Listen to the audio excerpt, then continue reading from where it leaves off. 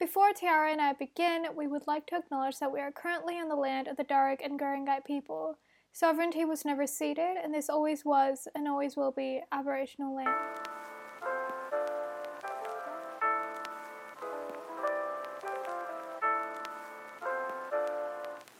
Hello, my name is Tiara, and welcome back to another episode of Not to Be Controversial. Today I'm here with your lovely co-host, Barsha. We want to preface this episode that we'll probably be discussing sensitive topics, and listener discretion is advised.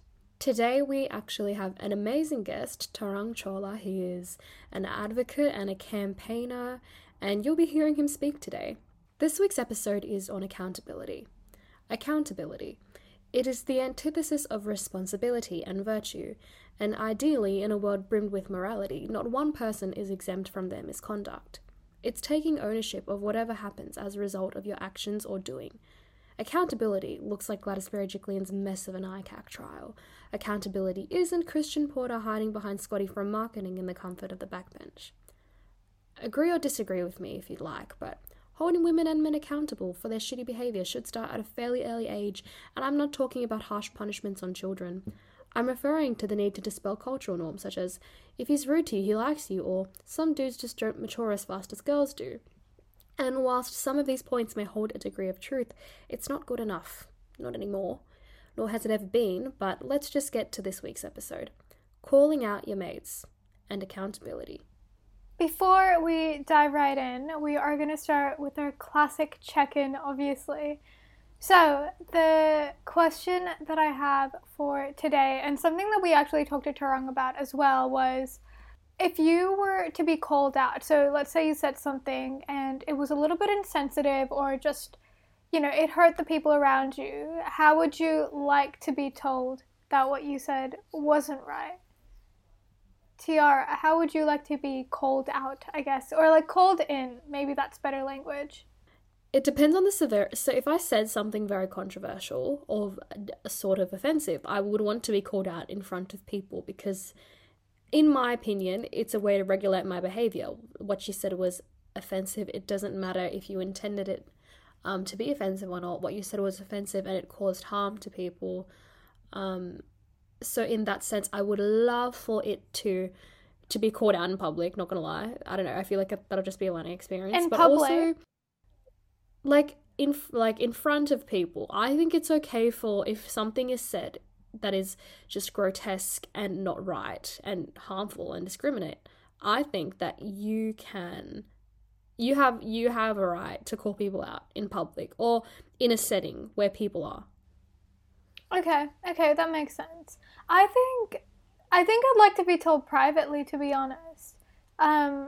I don't know, because I have been before. Once I worked with a brand and people had issue with the brand that I worked with, and being told privately instead that, I don't think the brand has the right ethics allowed me to go and talk to the brand then. Instead, if I was just cancelled on social media, because then I also figured out that part of the brand that I was working with wasn't actually doing anything wrong. It was ethical and it was all of that. And it did align with my values. But having that space, I think, to be called out privately or just be told privately that, I don't think what you're doing is right. There could be concerns here.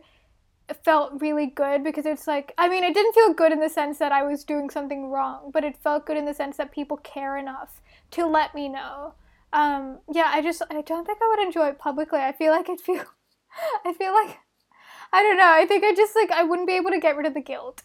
No, I get that. It's hard to because I've been in social settings where someone has said something really bad and I'm I'm not going to be the one to tell you off, but someone has and they've been caught out in public and that's the only way that they've been able to learn from it. So if I do ever cross a line, I do hope that I'm embarrassed so I don't embarrass myself probably more later.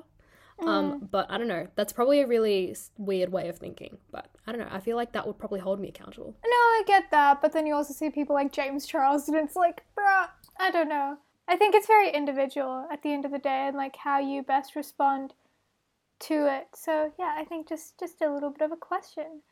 Oh, yeah. The best way, no. The best way is to sort of address it in private. Like, hey, mate, you said something a bit sus, or you said something a bit morally questionable early on. I just wanted to express to you that people in the room felt uncomfortable, or that I felt uncomfortable or offended. And literally, all you have to do is say sorry and actually mean it and be like, oh, I didn't mean it. So, handling it private is actually a better way, but I don't know. I do low key feel like being called out not in public, but it is, depending on what's said, it's okay for people to be called out in a group. So Varsha and I are on a bit of a fat rant, but now we'll cut to Tarang's bit. So get excited, guys.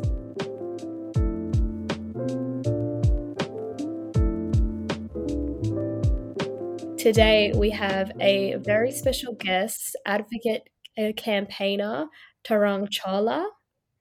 He's with us today from Melbourne. Tarang, you are an amazing advocate online for women's rights and so many other things that a lot of people would find confronting, or information that's hard to consume. And obviously, from people that aren't obviously as educated or find it hard to wrap their head around that topic, they would rebuttal against you and probably say some terrible things. And what has been sort of your experience with toxic masculinity online, or just people calling you out online? Firstly, thank you so much for having me, Varsha and Tiara. It's great to be on your podcast. Yeah, and a great question, right? Like, I think let's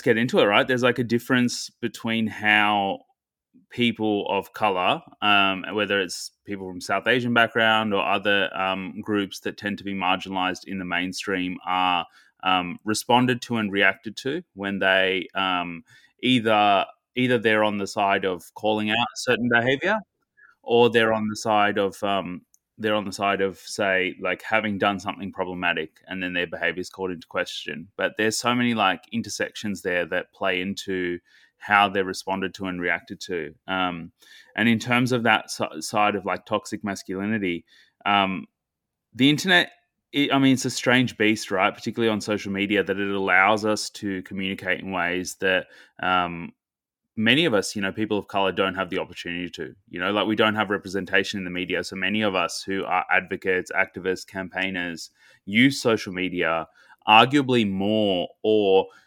certainly as, the first port of call, rather than mainstream channels. And then we like take it. Like, we don't have like a mainstream strategy that we then, a media strategy that we then make fit for purpose on social.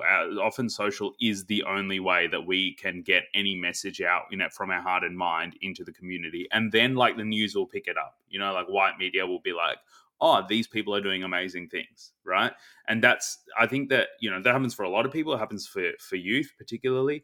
But when it happens with the intersection of race and ethnicity, I think it's even more pronounced. I think that that's sort of like the thing. So there's certain affordances and privileges that social media offers people, but then with that comes the this sense of anonymity that feeds pre-existing patriarchy. It's not like, people like to think that trolling online or examples of toxic masculinity and bullying and that kind of culture on the internet exists only on the internet, but they're real people. They're not bots that are set up to write, comments of hate. They're real people who hold those views, but online gives them a space to have that behavior, to engage in ways that that show toxic masculine culture, I think. Yeah, and on that, I think that's such a great point. But do you think that when the media picks up stories around people of color, there needs to be an extravagance to it? Or like even around youth, I think, like if you look at the school strikes, for instance, you need to have hundreds of thousands of people gathering in the street, but then the royal family like literally holds a baby and we're all screaming about that. So do you think there's kind of a particular way that people of color need to go about sharing their story that actually allows it to get picked up? Or do you think that kind of reduces the authenticity of it? I think it's tricky, right? I think that like we exist not in a vacuum. We exist, as part of mainstream culture, but often we have our stories co-opted, or we have our experiences co-opted. So sometimes we can use social media to like say what we think. For example, particularly I've noticed and observed with women of color, there are certain views that when women of color express, they won't get mainstream media attention, right? But they will get it if it doesn't harm the existing power structures in place. So it's almost like this kind of thing of like the authenticity comes down to us having, as people of color, having to make a decision about, to use your podcast name, not to be controversial. Like if we are too controversial, right? Particularly, I think, speaking as a man, but for what I've observed when women of color speak up is that they are, often quite discreetly and subtly told to stay in their lane.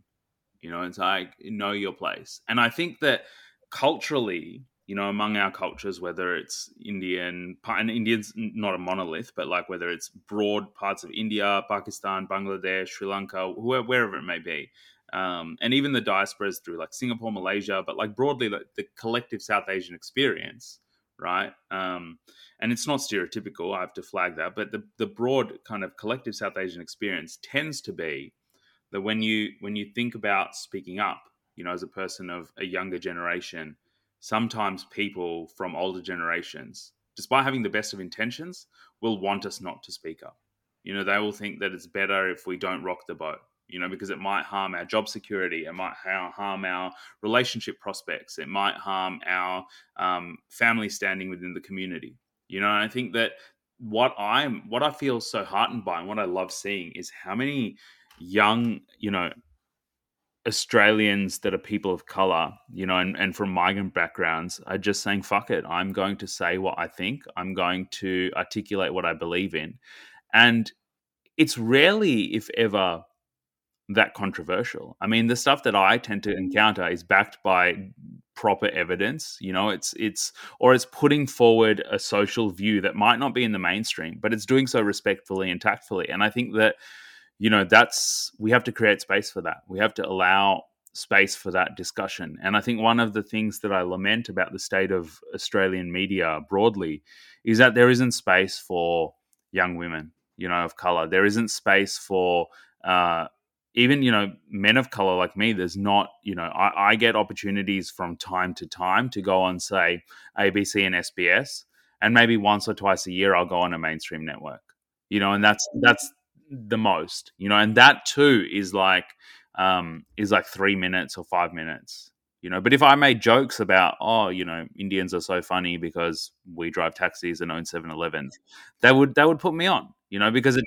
doesn't offend, or it doesn't get to anyone's sensibilities in a way that is shocking or controversial.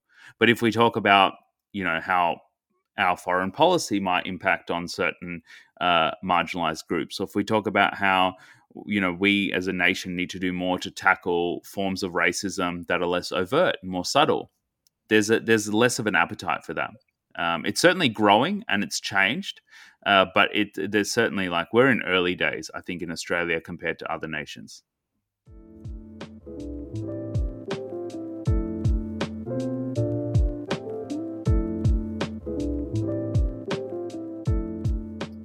When is it appropriate to call out certain behavior? How do we call it out?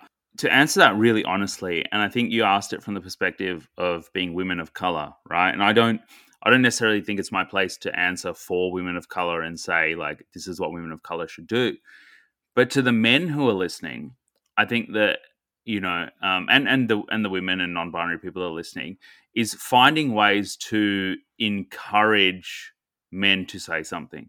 Because particularly in patriarchal cultures and institutions, men listen to other men.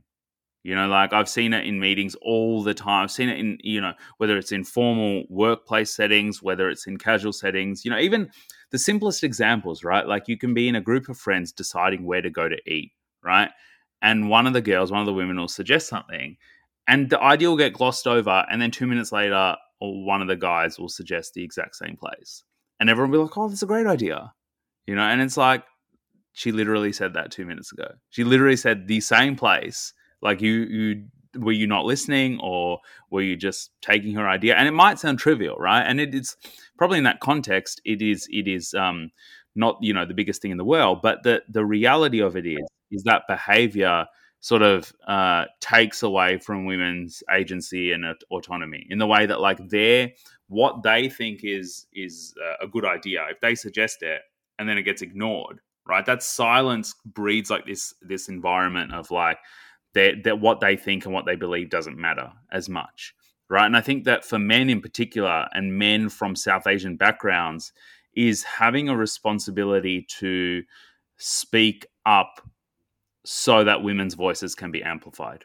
And what I mean by that is not speaking up so that you are the person speaking up and it's all about you, right? Or it's not our job as men to speak for women who are there and capable of speaking for themselves, but rather it's our job to raise the awareness and profile of the fact that women exist and are able to speak for themselves, that we need to level that playing field, right? So whether, for instance, let's say we're at a family gathering, right? And someone says something inappropriate.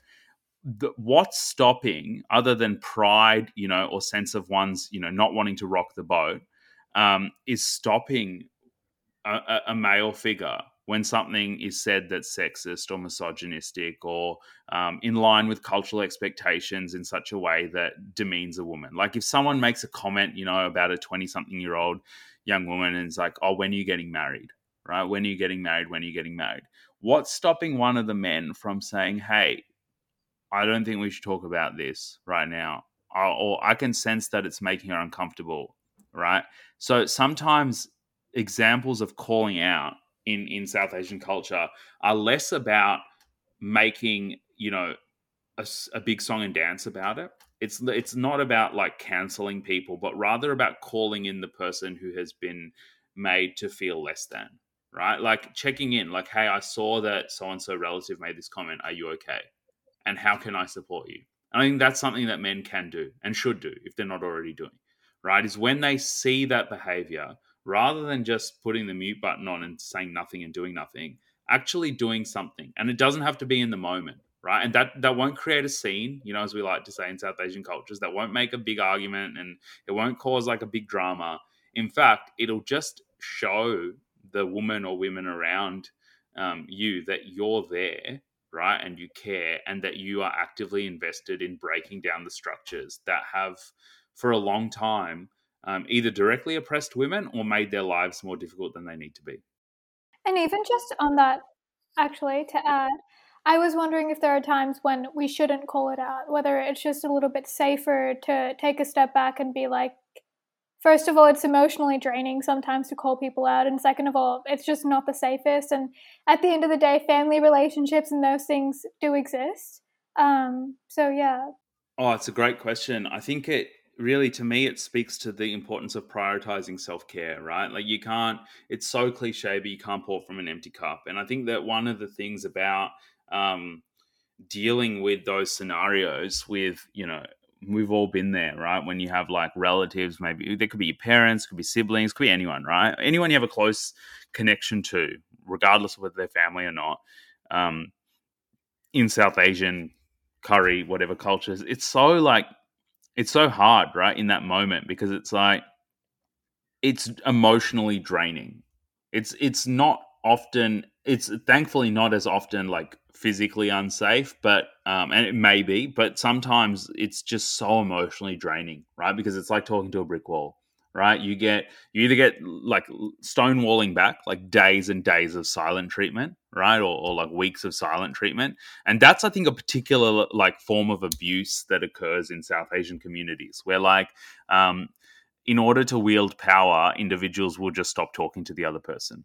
That's their way of dealing with the problem. Like rather than saying, hey, you said whatever they said and I felt, ashamed, or I felt embarrassed, or I felt angry because of that, and having a conversation about it, they just act like it never happened, right? And they just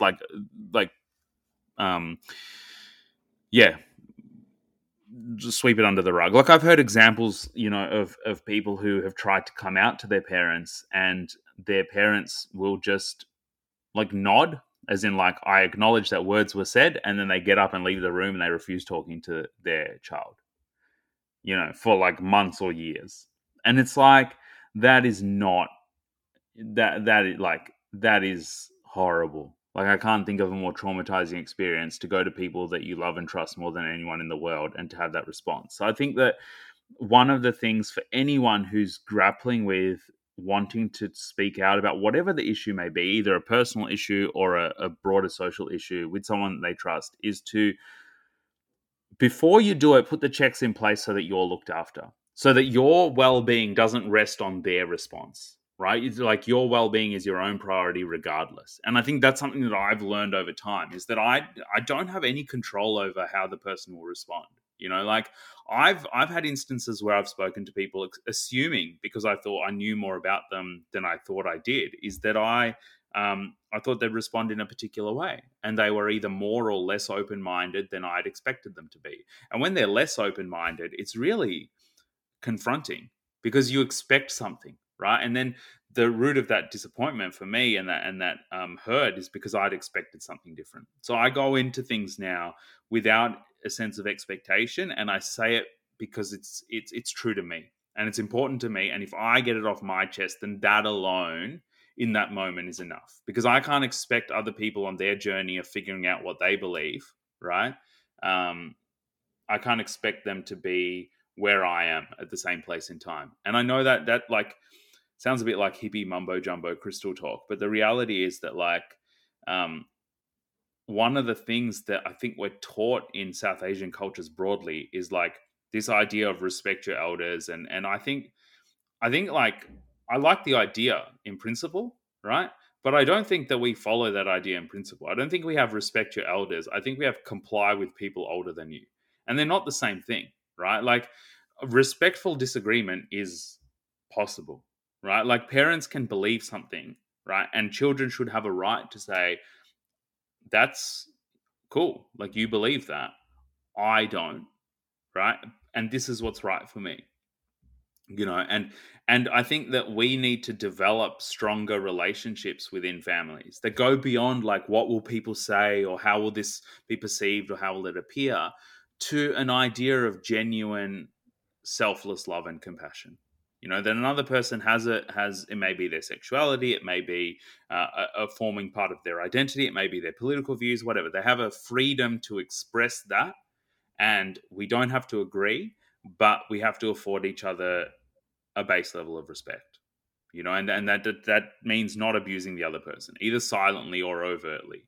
And I think that if we don't get there, if we don't manage to do that, then we will continue along this path, I think, of having fracture and dysfunction within South Asian families and within communities. And I think that it really holds us back, because the less united we are as a collective, the more problematic it is when we try to make change at a social level to tackle ingrained issues of sexism, racism, misogyny, and things like that.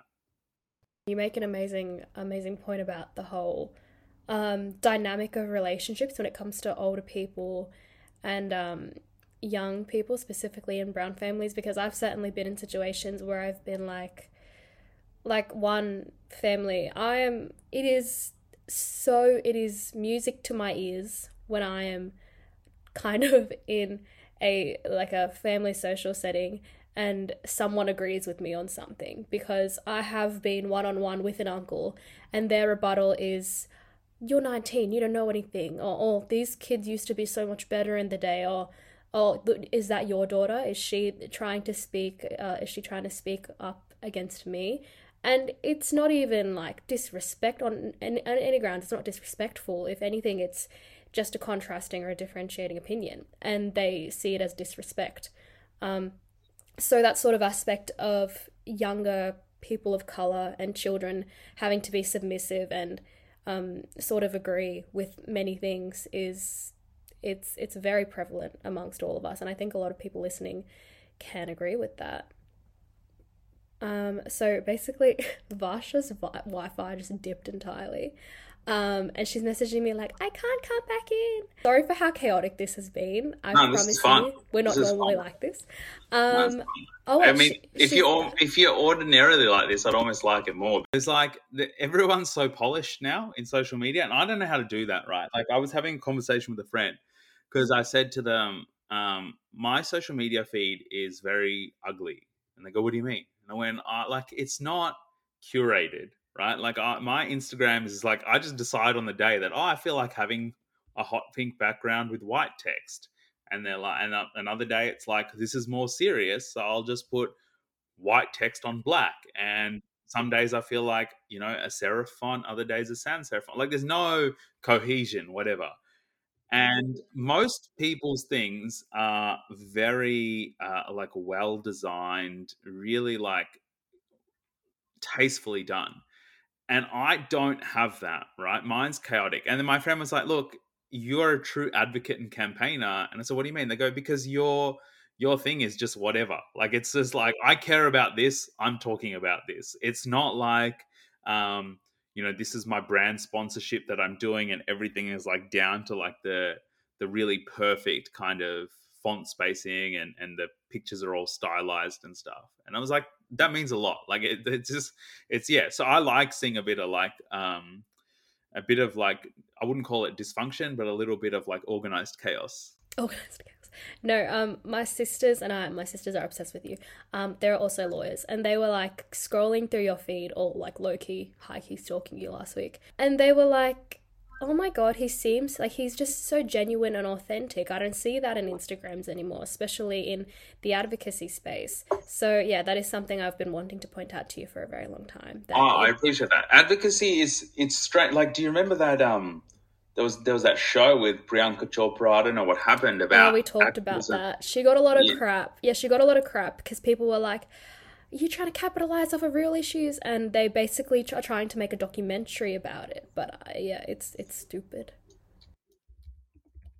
Yeah, it is ridiculous, and I think that it really diminishes and downplays what what activism is. I think like there is this perception I think now that's growing among social media that just particularly among influencers, that they're like, "Oh, I care about so and so issues," so they just start talking about it. And I'm eternally grateful that more people speak up about social issues. But I think that education, and I don't mean just formal routes of education, because that's something that I've grappled with and understanding that like that's essentially like a very classist way of looking at things. But one must educate themselves in some way before they start speaking out or try to do the best that they can. And I find it deeply problematic when, and I'm sorry, this is getting somewhat off topic, but I find it deeply problematic when I see influencers who are like, fashion models or stylists or whatever the case may be, right? And then they start talking about issues and advocating for issues, but the brands that they work with actively discriminate or have actively discriminated against marginalized groups. Or say, for instance, they manufacture in ways that take away from the human rights and dignity of whether it's women in Bangladesh that are working in the factories. And it's like their working conditions are abominable. Like they're the lowest of the low.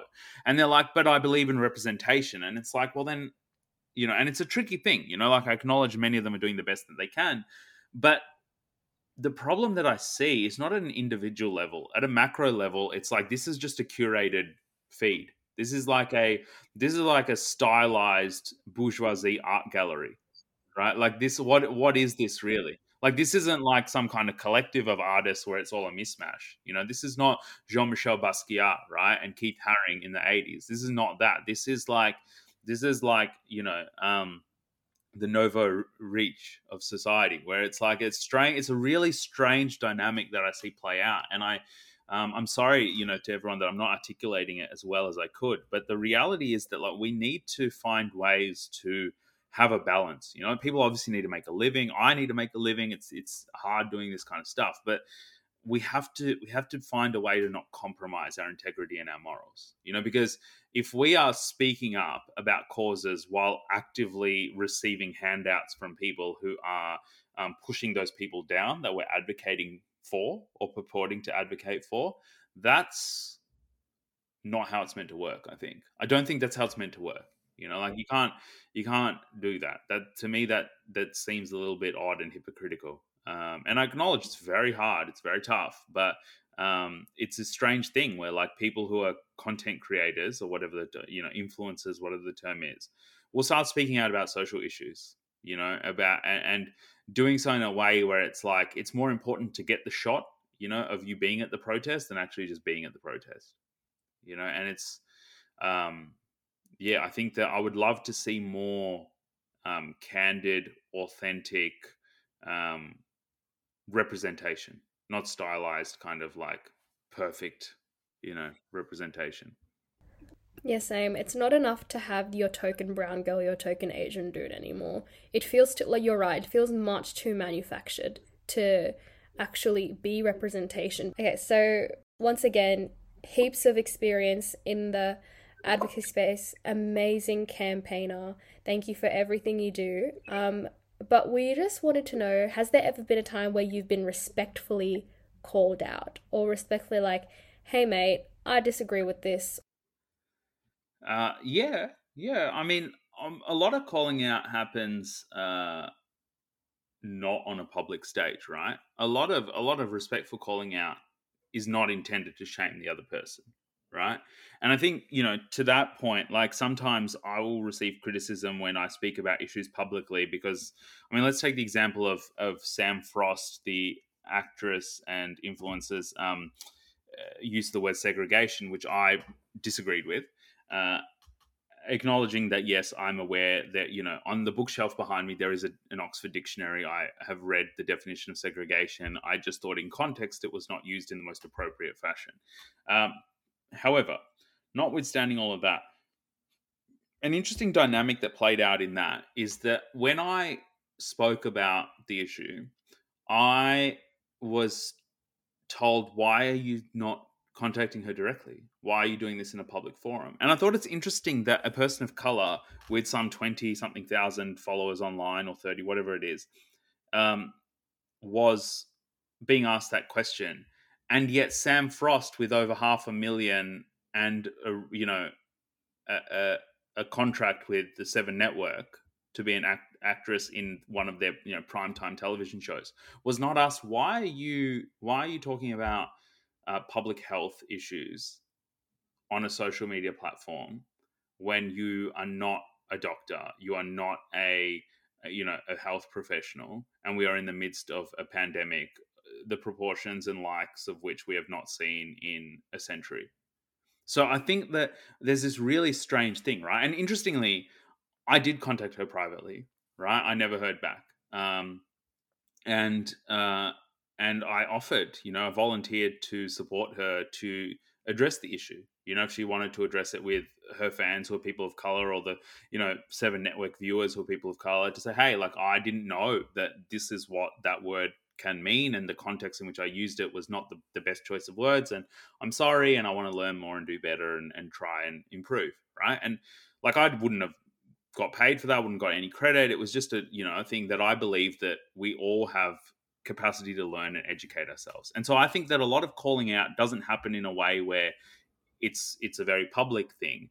But I think that the time that we're living in is that people with influence can go unchecked when they say things. So often a lot of calling out happens publicly. With me, the calling out that's happened is like, I made a joke, and a woman that I don't know well didn't like it, and she said, I felt objectified when you made that joke, and I apologized. I was like, I'm sorry, I did not, and all I said was, I did not intend that, but that does not matter. I'm sorry for saying something that made you feel uncomfortable, and if this ever happens again, please let me know, because I don't want that to be the dynamic that we have, and that's it. And we have a great friendship, and it's perfectly fine, because the reality is, like, most people, overwhelmingly are quite reasonable, right? And I think that if we, particularly men, if we get past this idea of being defensive, right, or thinking that we are under attack when someone tells us that we've done something that made them feel uncomfortable, we actually we have the opportunity to exercise empathy, we have the opportunity to grow, and we have the opportunity to develop a stronger and more meaningful relationship with the other person.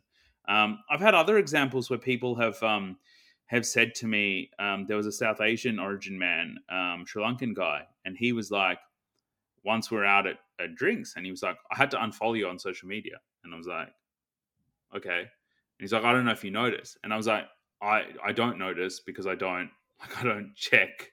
I don't go through. And he's like, yeah, well, I had to unfollow you. And I was like, okay. And he's like, yeah, because I don't think we have racism in Australia.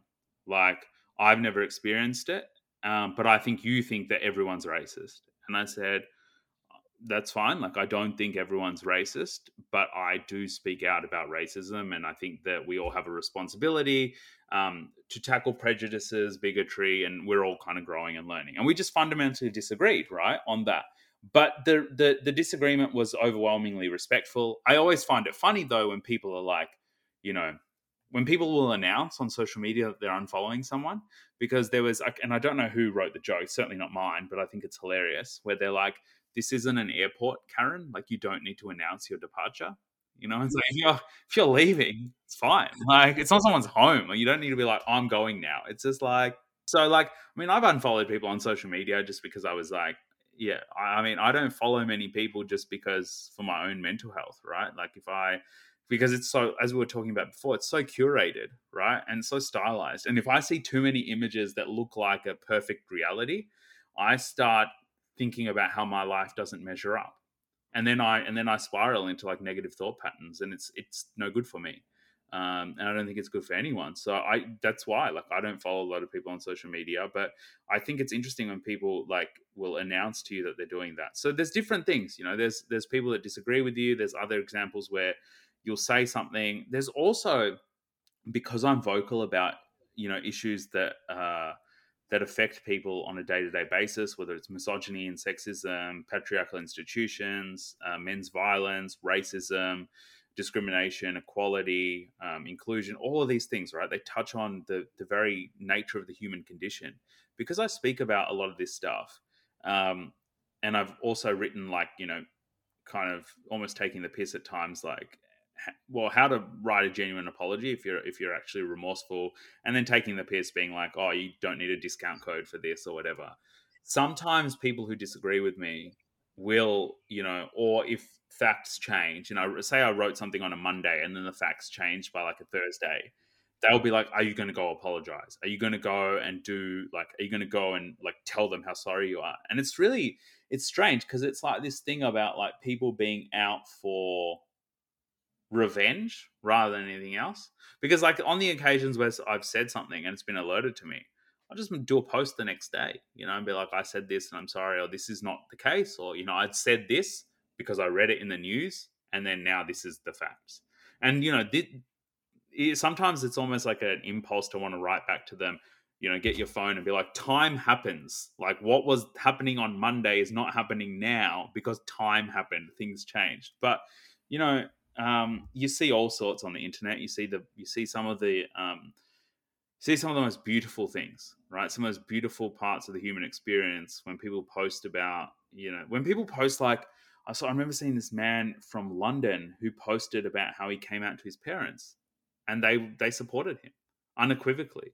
And it was one of the most beautiful videos I've ever seen, right? Because it was just like, I want every South Asian parent to watch that. Well, everyone who's going to be, you know, of South Asian origin who's going to be a parent to watch that, because they were just like, okay, we love you. That was it. That was the whole discussion. And it was so matter of fact. And what it did, what I found so beautiful about it was that it touched on, like, there's that stereotype, right, with South Asian men that they tend not to want to talk about emotions or feelings unless it's Drake lyrics, in which case it's like it's all the feels. But if it's not that, then there's no feels. But this was so like matter of fact, you know, but it was still affectionate. And it was like, it doesn't have to be, you know, I think that as South Asian men, sometimes we feel these, because of how whiteness is normalized and the white male experience is normalized, we feel that we have to fit into those ideas of behavior, right? Even if we're expressing openness and transparency. But we don't need to. We can have our own experience that still displays those emotions. And I think for me, that's my goal, right? That's my fundamental kind of wish in this time we get on Earth, that like more South Asian people, particularly men and young women of color, find the resources and freedom to express themselves more fully. You know, like I'm losing track, I think, now of the number of people from South Asian backgrounds who go into all of the regular careers who would be amazing poets or painters or sculptors or anything else, right? But they go and be accountants. And if you know what, if you want to do that, great, fantastic. But if you're doing that just because like your parents did that and their parents think it's good, and you know, they're like, we've got to harness whatever we can, right? And there's so many great role models. There's so many, particularly young women of color or women of color broadly, who are breaking down barriers, who are really trailblazing across different professions. And I think that if there's anything we can draw from them, it's that resilience and resolute will to do whatever's necessary to succeed. And I would love to see more of that. 100%.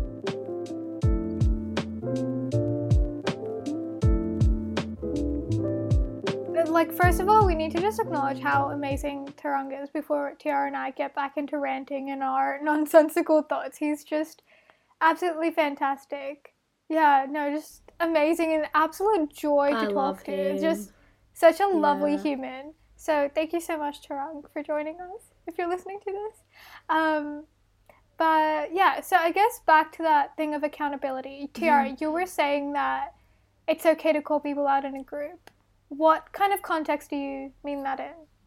But I've been in social situations whereby a friend has said something very sus, like dropping the N-word or making a misogynistic comment or saying something that's borderline, actually there's no such thing as borderline racism, just saying something racist. And because you have a relationship with this person, you're obligated to tell them that it's wrong. And sometimes you just don't have the luxury of doing that in private because you're in a public setting. So what you can do, you can always pull them aside and say, hey, mate, not the right thing to say. I think it was discriminatory and rude. But I have been in instances where I've actually haven't been the one to do it, but I've had a mate call out another mate and be like, dude, don't say that. Like, there are people here, or there are people here that have a sort of experiences that you're making fun of, or a person that you're demeaning.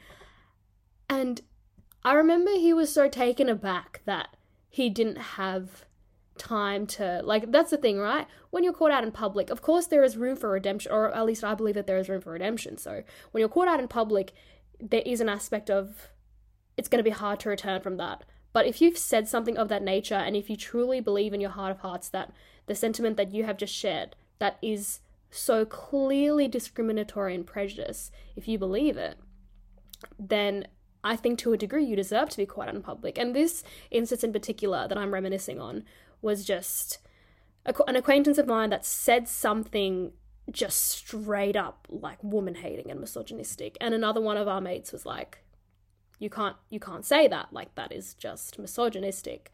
And he said it in a calm but also a very serious tone.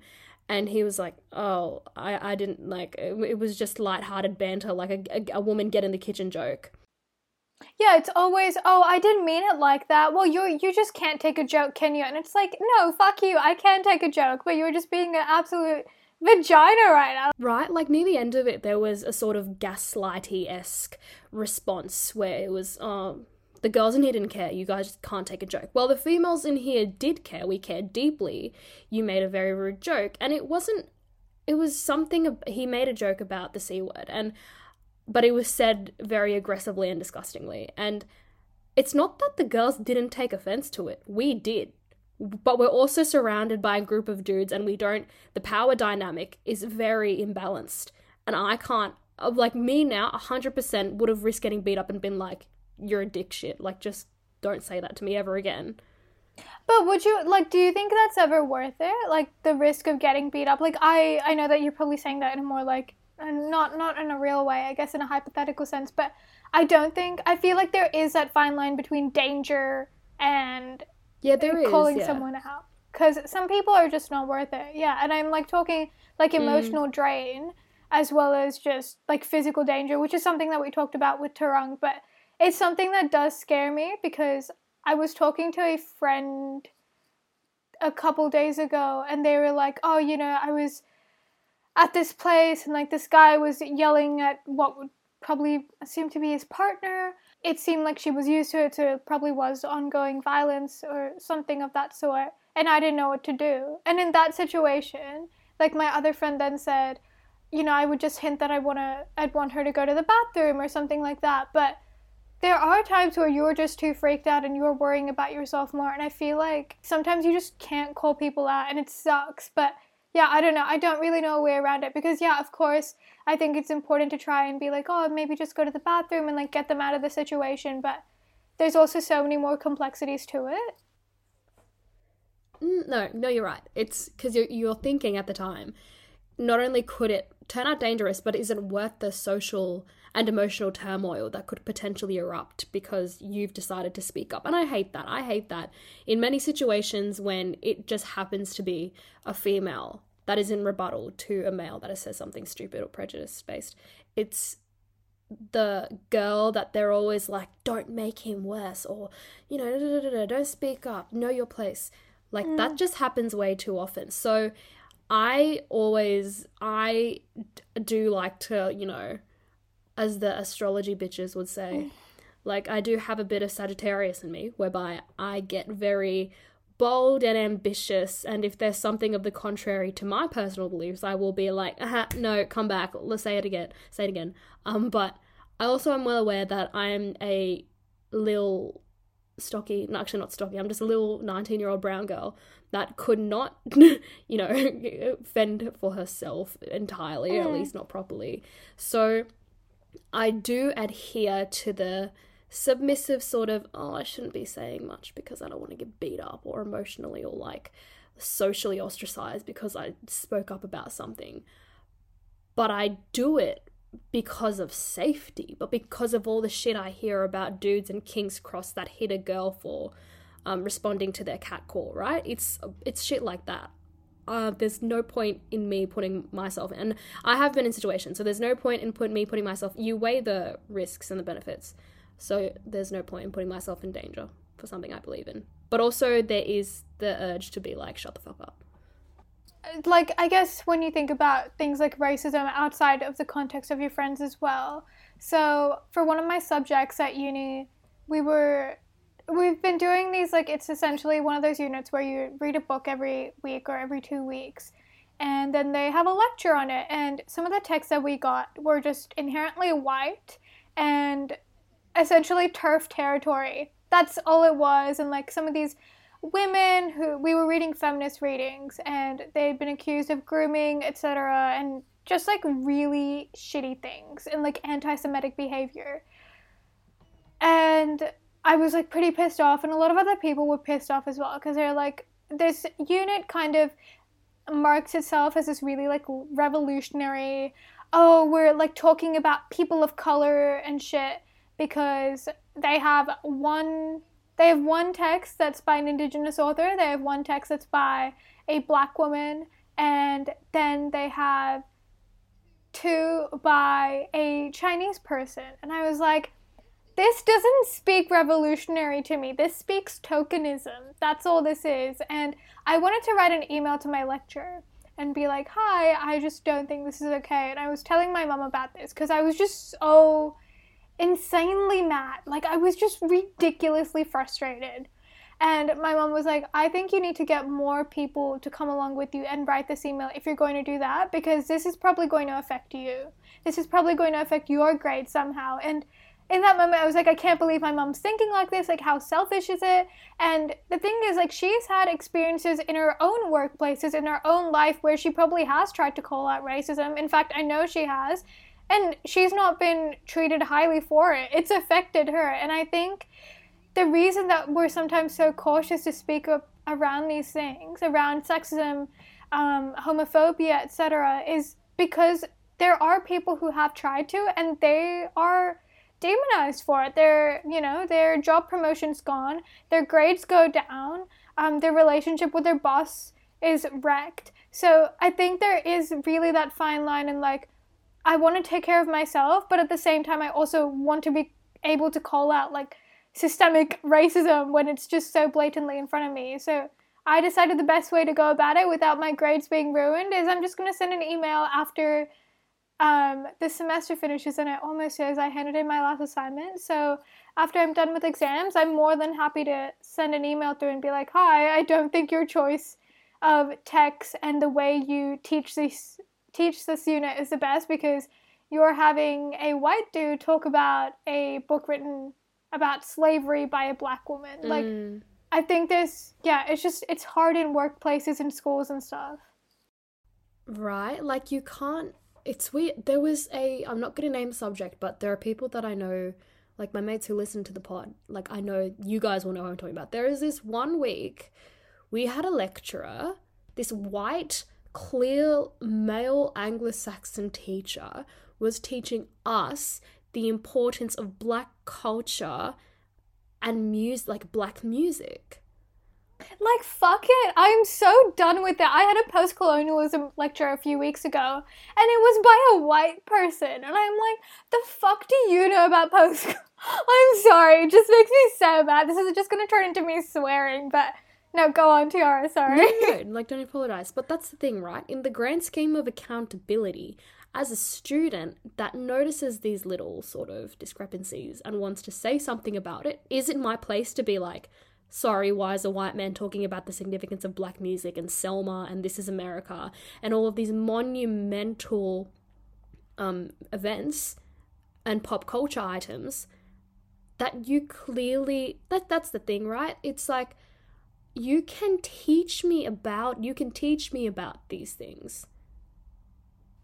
But also, I won't be able to learn from you. You can teach me about it, but you will never truly be able to empathize with the experience or with the issue at hand. So I will never truly be able to learn anything from you. I could learn from someone who, for example, whose grandfather was a part of the civil rights movement or had a direct or indirect experiences, but I couldn't take that lecture seriously. I think I like left halfway because I was like, he's just talking about how much he loves Donald Glover. I'm done. No, it's genuinely frustrating, and I think the worst thing about it is that you have no power to call it out, or if you do try and call it out, you know that the effects of that, the impact of that is going to be so consequential that it's going to wreck your future almost, and it just really sucks. And, like, I remember even, like, teachers, I guess, in high school or whatever, and, they would be standing far too close to you. You know that they were a little bit creepy, but at the end of the day, you're like, I've been sitting here with my hand up for an hour, and I need your help with this question or whatever. And it's just like, there's so many people like that in your life, or at least, I don't know, in a lot of people's life that I know, or, like, it might be a netball coach, it might be whatever, that are just, like, either creepy as hell or just racist or homophobic, and every single time you want to say something and they just don't get it. Like, I remember make jokes about me being Indian, and one of the jokes he made, he said, oh, Varsha, if you had a child, what would you call him? And I was like I just didn't respond because I was like, what the fuck do I say to that? And he's like, you'd call him Rogan Josh, do you get it?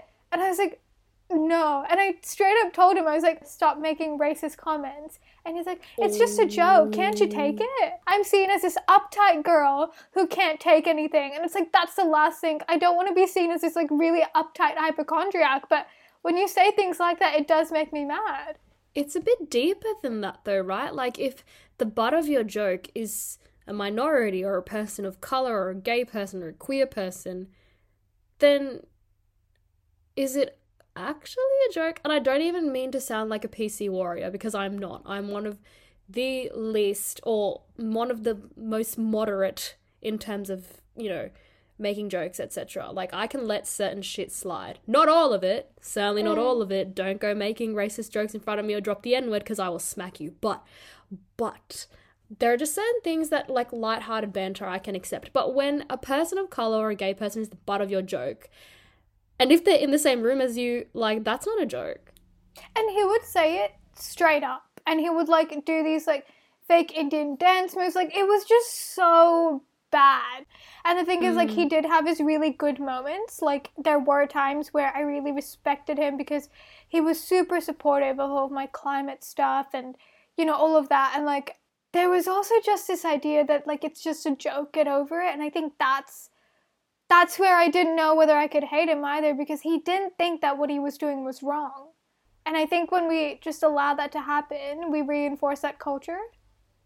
100%. You said something very interesting, and so I'm going to go off what you and Tarang said. But when it comes to accountability, do you realize that when it comes to brown families and accountability and the sort of power dynamic or imbalance that is present, do you feel sort of the motto of respect your parents is just, or respect your elders is be submissive to them or don't cross the line? Because I feel as if when it comes to certain interactions, the line of respect only goes one way. So I have to respect the older uncle or the older auntie who clearly doesn't give a crap or doesn't respect me or has talked crap about, you know, me or what I do in the past, right? Like, have you ever had an experience with that? Yeah, for sure. There was this one time that, I'm not going to say who, but I got into an argument about homophobia. And this was probably when I was, like, in year 7 or 8. Like, I was young. I'm still young, but, like, I was little. Like, I was a child. And I was telling someone that their thoughts on homophobia, like, they were just saying it's wrong and blah, blah, blah. And they were quite defensive about it. Like, I probably was as well as a 13-year-old child, but it wasn't good. And then it kind of ended up escalating. They were like, well, if you had children and one of them was gay, you wouldn't want that, would you? And I was like, no, I wouldn't mind. Like, it's not something that I would want or not want. Like, it's the way it is. It's like, I'm not going to ask that to be changed. And, like, they just stormed off upstairs. And then I had, like, family come around and be like, you need to go apologize to them. Like, you know, they're an elder. You need to respect them. And I was just like, this makes no sense. And finally that person came and apologized to me. And it was the biggest deal in the world that they apologized to me. They were like, oh my God, did you see? Like, that person apologized to you? They're your elder. Look at that. Times are really changing. And I was like, that just does not make sense. And especially the power dynamic, not only between an older person and a younger person, but also when that person's male, I find is just, it's really, like, it really exacerbates that dynamic and, like, how powerless you feel, even though you have a very valid and what I consider to be just, like, an objectively right opinion that homophobia is wrong. And that's the thing, right? Like, you speaking out or you sort of holding that family member accountable, it's your prerogative, right? Like, you can do whatever you want within your means, but also you're kind of cracking or poking, like you said before, poking the bear, right? You're cracking at years worth of, like, traditional notions and accepted normalities that other people probably weren't as brave to speak out against as you were, or you're the only one that had the balls to go against. Someone put a leash on that bitch, look at her speaking against the elders. It is, yeah. It literally is that. Because, like, my mom's not a homophobic person, but, like, she puts up with it because she's like, I don't want to poke the bear. And that's so valid because I put up with it now as well, like, which is not right, but also I don't have the emotional energy nor the stamina to keep up with people who I know that I'm just not going to be able to change. Do you ever feel like that? I think there are people that I associate with that definitely have contrasting perspectives to me. There are people that I know and that I love that do not agree with me. I'm sort of the one to push it aside until it maybe becomes a problem later. But there's also that aspect of, I could yell at you. I could throw a brick at you. I won't throw a brick at anyone, disclaimer, sorry. I would never do that. I could, right, I could scream at you. I could hold a whole ass textbook full of scientifically researched information in front of you, and you still wouldn't budge. And that's just the reality, right? Like, there are just some people whose thoughts and opinions are so ingrained, and honestly, respect. My opinion is just as valid and important as yours. Are we different? Yeah. But I also have to respect it. Do I agree? Is it a bit dickish? Yeah, so I don't like it. I don't necessarily accept it, but I do respect it. But also, there's just, like, you know, right? There's, like, just some things you can't change. And Yeah. I could go on a tangent for the amount of experience I've had. And Varsha could too. But there's just some things that you can't change. And unfortunately, people are a part of that. And people you love are a part of that. Yeah, I think it's hard. Like, I know people always say you can't choose your family, and I'm actually quite lucky to have a family that is quite progressive in most senses, and, you know, there's no anti-vaxxers, there's none of that, and, like, we have our difference of opinions, but it never comes, like, it's nothing that stops us meeting up or anything. Like, I need to make that very clear. Like, I'm very privileged in that fact. Even, like, the climate stuff, whenever that, you know, happens, like strikes and stuff. Like, I've had family come to that, which is just beyond what I would have imagined. But yeah, I'm really lucky. But even if I'm feeling like this and in being in such a privileged position, I can't imagine how hard it must be for people who have family members that are outright homophobic all the time. And, like, when you're queer, it must be really difficult. And I hope some of the things that we talked about in today's episode, and just, like, I guess the one practical tip that we asked of Tarang, I hope that kind of sticks with you and you know, comes with you. But Tiara, do you have any plans for Christmas or the holidays coming up where you have to see people that you don't mesh well with? And if there are any people like that, what do you plan to do to deal with it? No, I don't think for Christmas at least. But if I do end up in a situation, where I'm faced with someone that I have a history with, or I know that I can't communicate with in political, or at least engage within political discourse, I'm just gonna, like, go hang with the children. Like, I am an adult and I know how to use my voice, and I've kind of, the perception of me has been changed because of it, but I also don't care, because, like Tarang said, what I'm saying is my truth and I believe it, and I have a enough informed opinion on it that I don't need to prove anything to you. I don't need to educate you. There are Googles and there are books, and if you don't want to, or you want to just receive skewed information from Fox News, go ahead, babe. I'm not the one to police you. Do whatever you want. You're wrong scientifically, but also I can't police you, so I think, yeah, dead set, just gonna chill with the kids. What about you? Do you have anyone you have to face this Christmas? Yeah, I probably do. My plan, I think, it's just not, I don't engage in those conversations, but, like, sometimes I have people come and talk to me about climate change from time to time, and I'm like, and, like, they know that they're completely opposed to my views, and I'm like, oh, why are we having this conversation? Like, we don't agree on this. This is why I don't bring it up. Like, I'm not going to bring up, you know, being gay or being bisexual or pansexual or anything with a person who I know is actively homophobic, when I know that I can't change their opinion either. So yeah, my plan is just to steer clear of the conversations. I always try and divert it. I don't know if that's good. It's probably, like, reinforcing their own beliefs that are not necessarily right. But yeah, I think in the grand scheme of things, sometimes there are those people that you just have to let go. So I just divert the conversation. Honestly, right?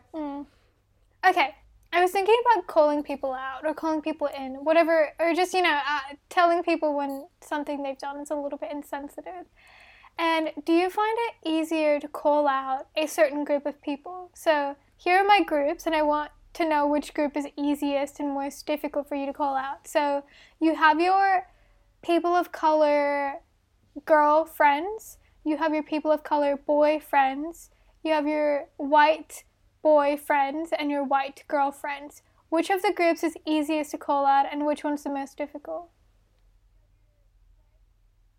And these are people your age. I've never had to call out my POC, my women of color friends, because they're really smart, and like, they know what to say, and they are just smart in general. But I think I found it hard to call out POC dudes. White dudes I have no issue with, or like Anglo-Saxon men.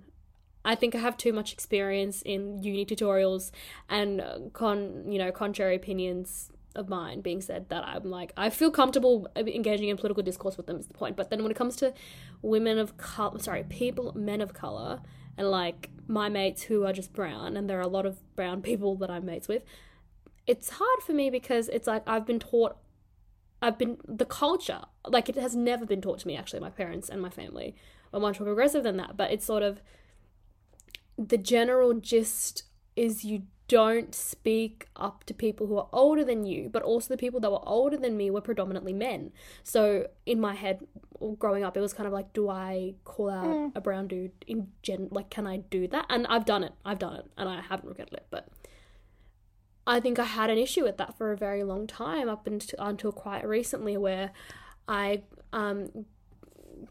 got into a partnership and I was like, I kind of like, I can talk to you and you won't get mad, or I can talk to you and you won't get offended that I say this. And they're like, yeah, it's chill. I want you to communicate with me. So yeah. Well, it sounds like a very healthy relationship, which we love. All the green flags. Yeah. But yeah, no, that's interesting. I think I find calling out women of color, like people my age, quite easy. It's probably not good, but I think I don't know why it is. I was trying to think about why, but maybe just because there's this little bit of comfortability around it. I think it's like I'm more intimidated by white women for sure, which I don't know, probably stems from some colonial instinct that is inside of me to be intimidated by these holier than thou people. But then yeah, I think brown boys as well is a little bit easier. I think just like white people I find more difficult to call out because I feel my opinion is less worthy. They probably know better, and like, who am I to say anything? I'm just a woman of color. Like, I'm a 19-year-old brown girl. You're actually going to listen to me. And I think the way that I've had certain people approach me and, oppose my opinions has been because I'm a 19-year-old brown girl. Like, they wouldn't do the same thing to a 19-year-old boy, but they would do that to me. No, I completely get that. There's a distinction. There's a big difference in how women are treated versus how men are treated in terms of accountability and call-out culture, etc. But yeah, should we wrap it up? Yeah. Well, thank you all so much for listening. I think this was one of my favorite episodes, just hearing Tarang speak and also just sharing. It was just like a bit of a ranty episode of us recounting some of the experiences we've had, which is always fun. Also, sorry that we missed a week. Tiara and I have just had a really hectic time with exams and work and just life and everything. So, yeah, we definitely will try not to miss another week, but just life comes up, you know it, and we're always telling other people to take a break, so we need to take a break as well. Self-love, #self-love, self-care, all of that. So, yeah, but thank you again so much for listening, and can't wait to chat to you next week.